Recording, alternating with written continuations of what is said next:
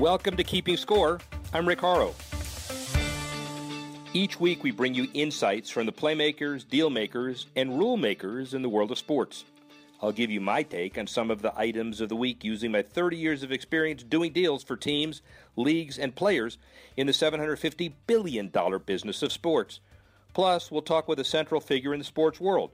The views expressed in this podcast are my own and do not represent the views of Reuters. Let's get started. It's playoff time in hockey, basketball, football ready for the draft, baseball, week 2 and week 3 of the opening season. We talk Olympics long term. We have a lot to talk about. Amy Tenery, who's involved with the digital world of Reuters, is with us as she is at least monthly. How are you? Hey, I'm great. How are you? I am wonderful. We have a whole lot of diversity to talk about. So let's start in the courtroom, and then we'll go to the boardroom.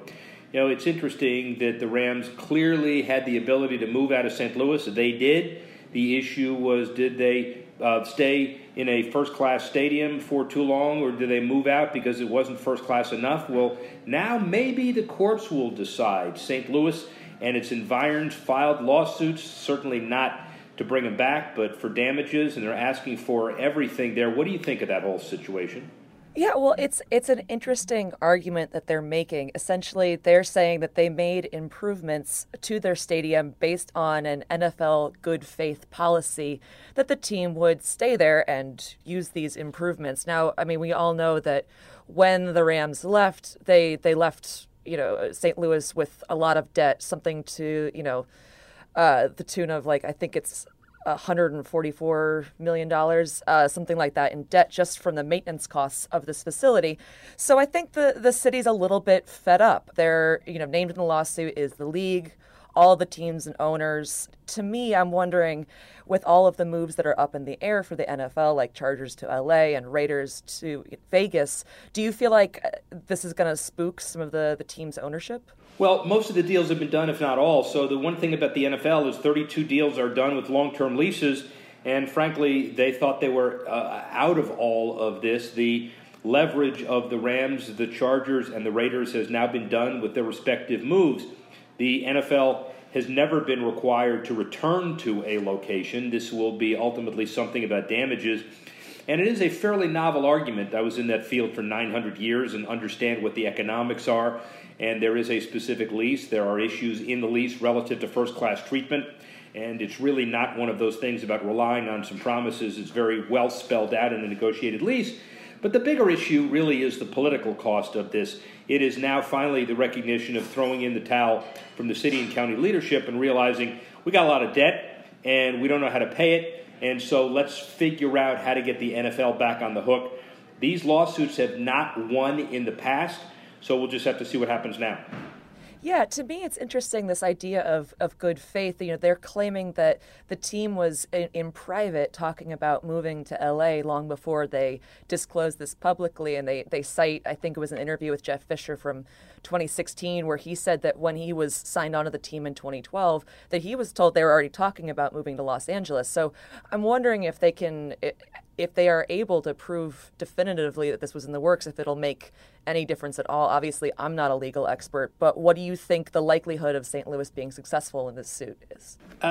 Small, but possible. If you get to a jury, anything is possible. The whole issue of talking about what the options might be long term if the first-class piece of the lease is not continued versus definitively saying we're going to L.A., are two different things. So there would be testimony about what was meant and what the impact was, but the lease is specified. Did you spend the money? Did you not spend the money? Was it first class? Was it not first class? And there were very specific provisions in there. So I'm not sure they have a real good chance of winning this, but you never say never. St. Louis, by the way, as you know, Amy, is hit with a couple of other things. They don't have a basketball team. Their hockey team has a 23-year-old building. And now they were looking to an MLS franchise. The public rejected stadium funding. The idea being Soccer City is going to have to wait for a while. 53% of the voters opposed to an MLS bid that included public funding of a 22,000-seat MLS stadium downtown. It was also tied to the Metrolink mass transit, which was approved 60%, but that's for other purposes now. You needed both to get the soccer team in, and it looks like the MLS will look for another city and St. Louis will look for another sport. Yeah, I mean, I think it's fairly undeniable that the Rams may have had an impact on how the voters feel about public funding for stadiums. I would be surprised if they're not a little bit fed up by this situation, a little bit disappointed. My question to you is if you think this is sort of the beginning of a tide change, are voters and constituents going to start saying, these are bad deals and we're not putting up with it anymore? I know it's a topic that's been going around a lot, this idea of public funding for stadiums, but it doesn't really seem to have changed as a trend yet. Do you think this is the beginning of that? Age-old question. I've been doing it, like we said, for a long time. U.S. Conference of Mayors had a stadium summit that I was lucky enough to moderate last week in suburban Dallas, Frisco. And quite the contrary, most of the mayors there understood how important it was for the future to build these infrastructure facilities, parks, like streets, like other kinds of infrastructure, and they're willing to put public investment in it in some case. And when you look at the numbers, $24 billion over the last 20 years, $14 billion public, $10 billion private. So it is not a trend. St. Louis just has some issues that they've got to get resolved. And I think when you think about the NFL, they've got to take a look at other revenue sources as well, because the stadium pieces are basically all done. Now they go to the next step. And speaking of revenue, Amazon did a one-year deal at $50 million, a massive spike from the $10 million Twitter paid for the streaming. That's to me. Sorry. Yeah.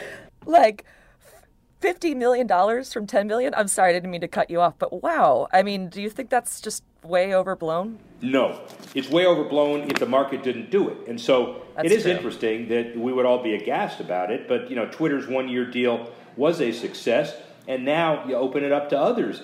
And new companies positioning themselves to assess their role as major media players. So you may see Amazon and this $50 million, along with Facebook, Twitter, Snapchat, YouTube, bidding against traditional networks for TV rights in the future. You're aghast about that for the 10 versus 50, but get used to it, huh? Yeah. I mean, you make a good point. I mean, the market says yes. The market says yes, and clearly, the streaming is the way of the future. Online streaming for not just NFL, but any number of leagues. I'm going to be interested to see if Amazon can convert this into more viewers. Given the fact that in any bar household, in America has football on Thursday night, you're going to have to be able, as a streaming provider, to prove that there is a need for streaming, beyond people who are, I don't know, sitting around the airport waiting to depart. It'll be interesting to see, how the viewership is. I don't know that I necessarily expect viewership to be, 5 times greater than it was on Twitter, but maybe I'm wrong. Well, and you hit it on the business head, to mix metaphors. The bottom line is, can you monetize 250,000 viewers streaming like Amazon has monetized off of Twitter, meaning that they're bidding 5 times higher than Twitter? And does that mean that if you have a chance of watching Thursday Night Football, you watch it on the Football Network, NFL Network, you watch it on either NBC or CBS, and you watch it streaming? And so you can't have 3 sets of eyeballs, and where do you watch? And you may say enough is enough, but I agree. It's all about leverage, and it's all about getting inside the NFL tent, right? Yeah, I will be very interested to see how this plays out during the season. I think it could go any number of directions, and like we've said in the past, online streaming seems to be the way things are going. So far be it from me to be the old fogey being left in the dust by the future. Well, you're not the old fogey left in the dust by anything, and we could all talk about how we don't like the new system, but the market will bear, and there's $50 million more in the pockets of the NFL. Let's shift from the 2-legged athlete to the 4-legged athlete. Right before the Derby race weekend in a couple of weeks, Churchill Downs unveils a new $16 million clubhouse renovation, 95,000 square foot new clubhouse, 13,000 guests for Oaks or Derby Day. And facility renovation, as we've said, and modernization is critical in all sports, even for the athletes who have 4 legs, not for 2. Economic impact, stability, not just baseball, football, basketball, hockey, but every kind of sport as well, huh? Yeah, and I was saying earlier to my coworker that this idea of a $16 million renovation is almost quaint compared to the costs that we're looking at for stadium renovations in other sports. I think in a lot of ways, the average consumer maybe underestimates the economic impact that horse racing has, given that the average person probably only focuses on horse racing, 3 days out of the year. But I noticed you had an article from last year where you were saying that Derby actually has a $400 million economic impact on the region, and statewide has about a $4 billion impact. Do you see the renovation as a bet on the future of horse racing, or is this going to become more mainstream? It's obviously waned in popularity from its heyday, but, maybe this is a sign of the times. Many answers to that, really insightful question. Horse racing itself has been in a state of trouble beyond the Triple Crown. So the Derby, a linchpin of the successful part, but with off-track betting and with internet gaming and with all of the other diversions, it's harder to get the non-mainstream fan to go to these events, which means if you're Kentucky and you realize how important the horse racing industry is to your state, you darn well better make sure that the owners of Churchill Downs and others put substantial money into a facility and make it a long-term commitment. So it is a bet on the future, but it's also basically a bet on the economic impact of Kentucky. And as we said, facilities are the key to the big values in sports, which segues us back to baseball. Marlins had a new facility a while ago, and now, according to Fox Business, the Marlins are looking for an auction type of sale. David Sampson, the president, talking to people that include Florida Governor Jeb Bush, former Major Leaguer Derek Jeter, and others. And the offer on the table, at least in the media, $1.6 billion. That's a lot of money for a baseball team. That really does seem like a tremendous amount of money. I think, you can tell me if I'm wrong, but I was sort of researching this earlier, and I think as recently as about 5 years ago, the Marlins were really only valued at around $500-ish million. So to go from that to $1.6 billion is just a huge leap. And I'm wondering if there's something driving sort of the inflation behind these team sales, whether it's the celebrity factor, are you getting more celebrity owners so it has a certain cachet beyond just the nuts and bolts of the product of the team itself? Is there something behind this, or are they just completely out to lunch on it? How is a Major League Baseball team like the Mona Lisa? Well, two reasons. One is, if you're the Marlins and the fans, you don't smile either. And the second is, and they're getting worse before they get better. But the second is, which is really relevant to the point, is a team, a painting, something unique is worth only what people are willing to pay for it. And so we understand Forbes and all the other magazines and publications that value franchises based on traditional ROI and other variables that business shows want to talk about. But at the end of the day, it's all about having something that other people want and can't have, and have a very exclusive club. Stephen Ross, the owner of the other team in South Florida with big numbers, the Dolphins, made a statement to me when we interviewed him.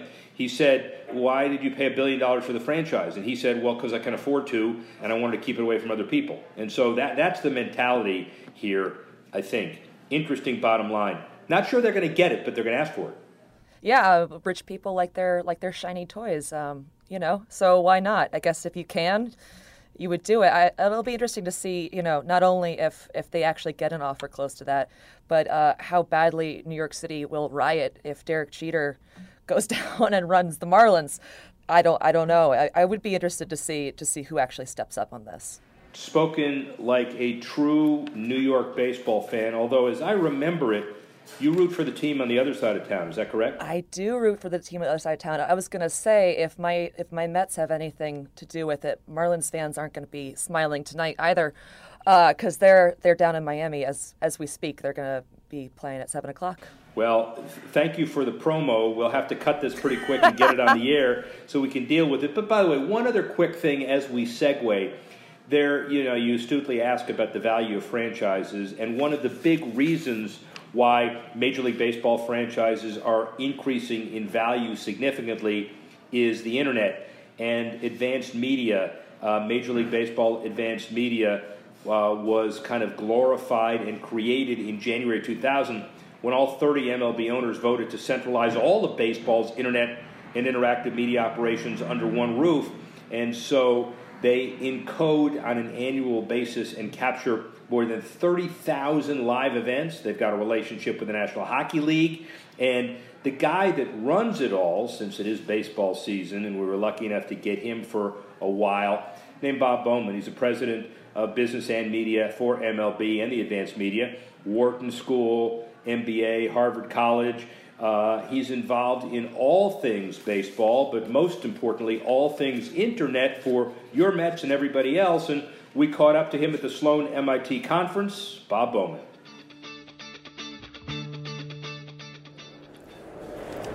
The cacophony's died down a little bit, Rick Horrow, Sloan MIT Analytics. We're through lunch. Everybody's still trying to sell the people on my right, varying degrees of intensity. Bob Bowman, people are really trying to sell you hard because everybody wants something from you because you are probably the most successful, proven internet guru of any team sport and probably the most successful on the planet. How's that for a starter? Well, I don't think any of that's true, but I'll tell you what, it's like being a rich kid. If you get born to rich parents, it's a lot easier. We have great content. Baseball was ideally made for the digital world. We play every day, so it's part of your habit. Big advantage. You can come to the third inning, you come to the seventh inning, it's a lot of fun because the narrative's not usually the final score, it's something else. So if you were inventing a sport for the digital age, you'd invent baseball. Yeah, let's assume, however, that 50% is content and the other 50% is enlightened management. So when it's 2000 and you are now taking the helm of a semi-functional ship with 30 people rowing in somewhat different directions and you're told, organize, harmonize, make a lot of money, and make it look like a public company and make a lot of revenue. Easier said than done, you did it. How do you feel about it? Yeah, I wish I could tell you it was as hard as you're making it sound. The owners were behind us every step of the way. We had one commissioner, who supported us, and now we have another commissioner who supports us. And so it would be a better story if I could tell you how difficult it was and all these hills we overcame. The simple fact was everyone wanted this to succeed. The owners as much as we, if not more so. And the players and the fans, everybody wanted it to succeed, and we were able to help, not get in the way too much. But the leap of faith, Bob Bowman, was in 2000 for you, whatever your numbers were you represented to the owners to have them take the leap of faith. There was a risk that the internet wouldn't be as sophisticated and as visionary and as fruitful as it's become. It surpassed anybody's expectations as far as being able to deliver revenue. Yeah, I think this. Certainly, the internet has certainly surpassed a lot of the early prognostications. But my own view is you never bet against technology. Right. Whether it's in the automobile, whether it's in the home, or whether it's in your back pocket on a phone, you fight technology that's a losing fight. And so we always knew that we had a great game, and we always knew technology was on our side. What we didn't know, to be fair though, Rick, is it 2003 or 2006? Is it 2006 or 2009? But ultimately, we knew technology was going to be our biggest ally. The idea of sports, live sports, stick and ball sports, being the ultimate reality show, vis-a-vis the ability to archive and replay, but the internet is based on now the ability. My daughters, they don't know how to watch live television anymore. How do you reconcile all of that? Yeah, I think we got to be really concerned about people like your daughter. Yeah. We can't assume that just because it's live, she will go to the device we tell her to. Right. I think we're all worried about how do we make sure and the commissioner worries about how do we distribute our product in every screen so your daughter and the daughter behind her can watch it on the screen of her choice wherever she is, however she wants to do it. And if we don't do it, we really risk losing them. But I know our commissioner gets that, and we're working down that road. I think we've been successful so far in getting our games distributed. Your other commissioner got it. Your current commissioner got it. They're part of the same coaching tree, so to speak. How easy and seamless has the transition been? It's been great. The biggest difference for us who work for Rob is that he's there every day in New York. Yeah. He does his homework. He reads the memos. He knows what he's doing. And so, as I said earlier today, you have to bring your A game to a meeting with him. He understands and he has a purpose there, and he leans forward. So it's refreshing. Commissioner Seelig was great, but Commissioner, Rob Manfred's the right guy now, and I think everyone's really excited about where baseball's going to be in 10 years. What are the biggest challenges from the new media perspective that you face on a daily basis? Well, I think we all face the same challenges, which is competition. And I don't mean from football or basketball. Right. I mean from everything else that's going on. We worry about where the eyeballs are and how people engage and how they're going to follow baseball instead of what we do. I think that's what we worry about. We wake up every day saying, how are we going to get 7, 10, 20 minutes of this person's time today and get the mind share and the time share on the device. That's what we worry about. So, international audience, Reuters, how do we have new media help facilitate the inevitable Major League Baseball and other baseball penetration across the pond and everywhere else? I think we're doing that. We've distributed things digitally, but I think this commissioner has made international a real focal point for him. Tony Petitti runs the international group for us, and he's made it a real focal point to have international be there. So I think you're going to see the World Baseball Classic, which starts this coming week. The commissioner's going to be there. He's going to be in the East to try and see these teams play, and we're going to culminate all with our championship over on the West Coast. And I think that's a big thing. Developing these teams, developing baseball's, the ability to play baseball in these countries is important, so people can see it and see it every day. But I also think, getting the major league teams to play in Mexico or the UK, which Tony and the commissioner are working on, you have to show them the best product too. You have to develop from the ground up, but every now and then you got to show them the best product. This commissioner's made, I think, far more so than Commissioner Selig, this commissioner's made international development a vital part of his success. Everybody around is obsessed with appealing to the new millennials, pace of play, all of those issues. Your job, by definition, is a classic poster child of appealing to new millennials because of devices. How does it all reconcile? Are you a voice of expediting play and the deal that was just done with Game of Thrones and all of the things to make sure it's more appealing to the young audience? I think our game is really good. I go to a lot of baseball games, and while I'm not a millennial, I've got a short attention span. Yeah. And so I think our game is really good. And I think what the commissioner's trying to do is say, yep, we have a really good game, but we ought to be constantly and ever vigilant to try and take out sort of times that are slow. Whether it's, as he's talked about, whether it's mound visits, but right now it's the replay. And he's instituted a rule that says after 2 minutes, if you can't reverse the call stands. Let's just, you nibble at the fringes. You always want to be leaning forward to try and make it better. But make no mistake about it, our game is really good. 75 million people go to the stadiums every year. Hundreds of millions of people watch this game on TV every year. Obviously, hundreds of millions go connect with it digitally. So our game is in good shape. But that makes you ever vigilant to keep trying to make it better. Just a couple more. The media issues as they evolve. So I assume you reach out to a variety of the bosses, the owners, to get their different perspectives. John Henry now has a lot of New England audience. The Globe, newspapers, right. Old news, new news, the evolution of that. How does that process work? We have team. John Henry has been in baseball since I've been in baseball. He used to own the Marlins, now he owns the Red Sox. But John Henry's a pretty typical owner in the sense that these folks are engaged. They really worry. Almost all of them love baseball. So that is a passion of theirs. But they're really successful business people. These are not people who woke up and said, geez, let's go buy a baseball team. These are really smart business people that know how to run a business and are engaged in all the aspects of the business. So we're lucky in that way that we get to learn from them, and they give us advice, and we generally always figure out a way to get to the right place. But I think that's one thing I didn't anticipate, the benefits of the job that I have, is the valuable input that we get from owners saying, have you thought about this, have you thought about that? And he particularly, he buys a newspaper, and now he's attempting to make it relevant for the next 50 years. Look where the Washington Post and New York Times have done. Their subscription levels are going through the roof, and I think he once again proved prescient. Just like he did with the Red Sox, bought it at the right time. He bought the Globe at the right time, and I think he's going to be very successful. He's been successful in almost everything he's done. Final concept, you are now a full-service organization where the NHL contracts with you to generate some additional views, looks, strategy, service. Is that a long-term goal? Do you want to be all things to all people?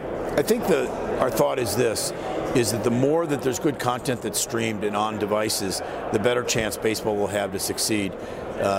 Just being there by yourselves sounds great and sounds like you wouldn't have competition, but until people come to understand that live sports is going to look great on their phone, whether they happen to be a hockey fan, a basketball fan, or a football fan, that's a bad place. So we want all these sports streamed. We're going to get our share of audience. Our game does really well against all the other games, but we want people, every person, whether they're 6 or 76, we want them to understand, take out your phone, there's going to be a live sport that you love on it.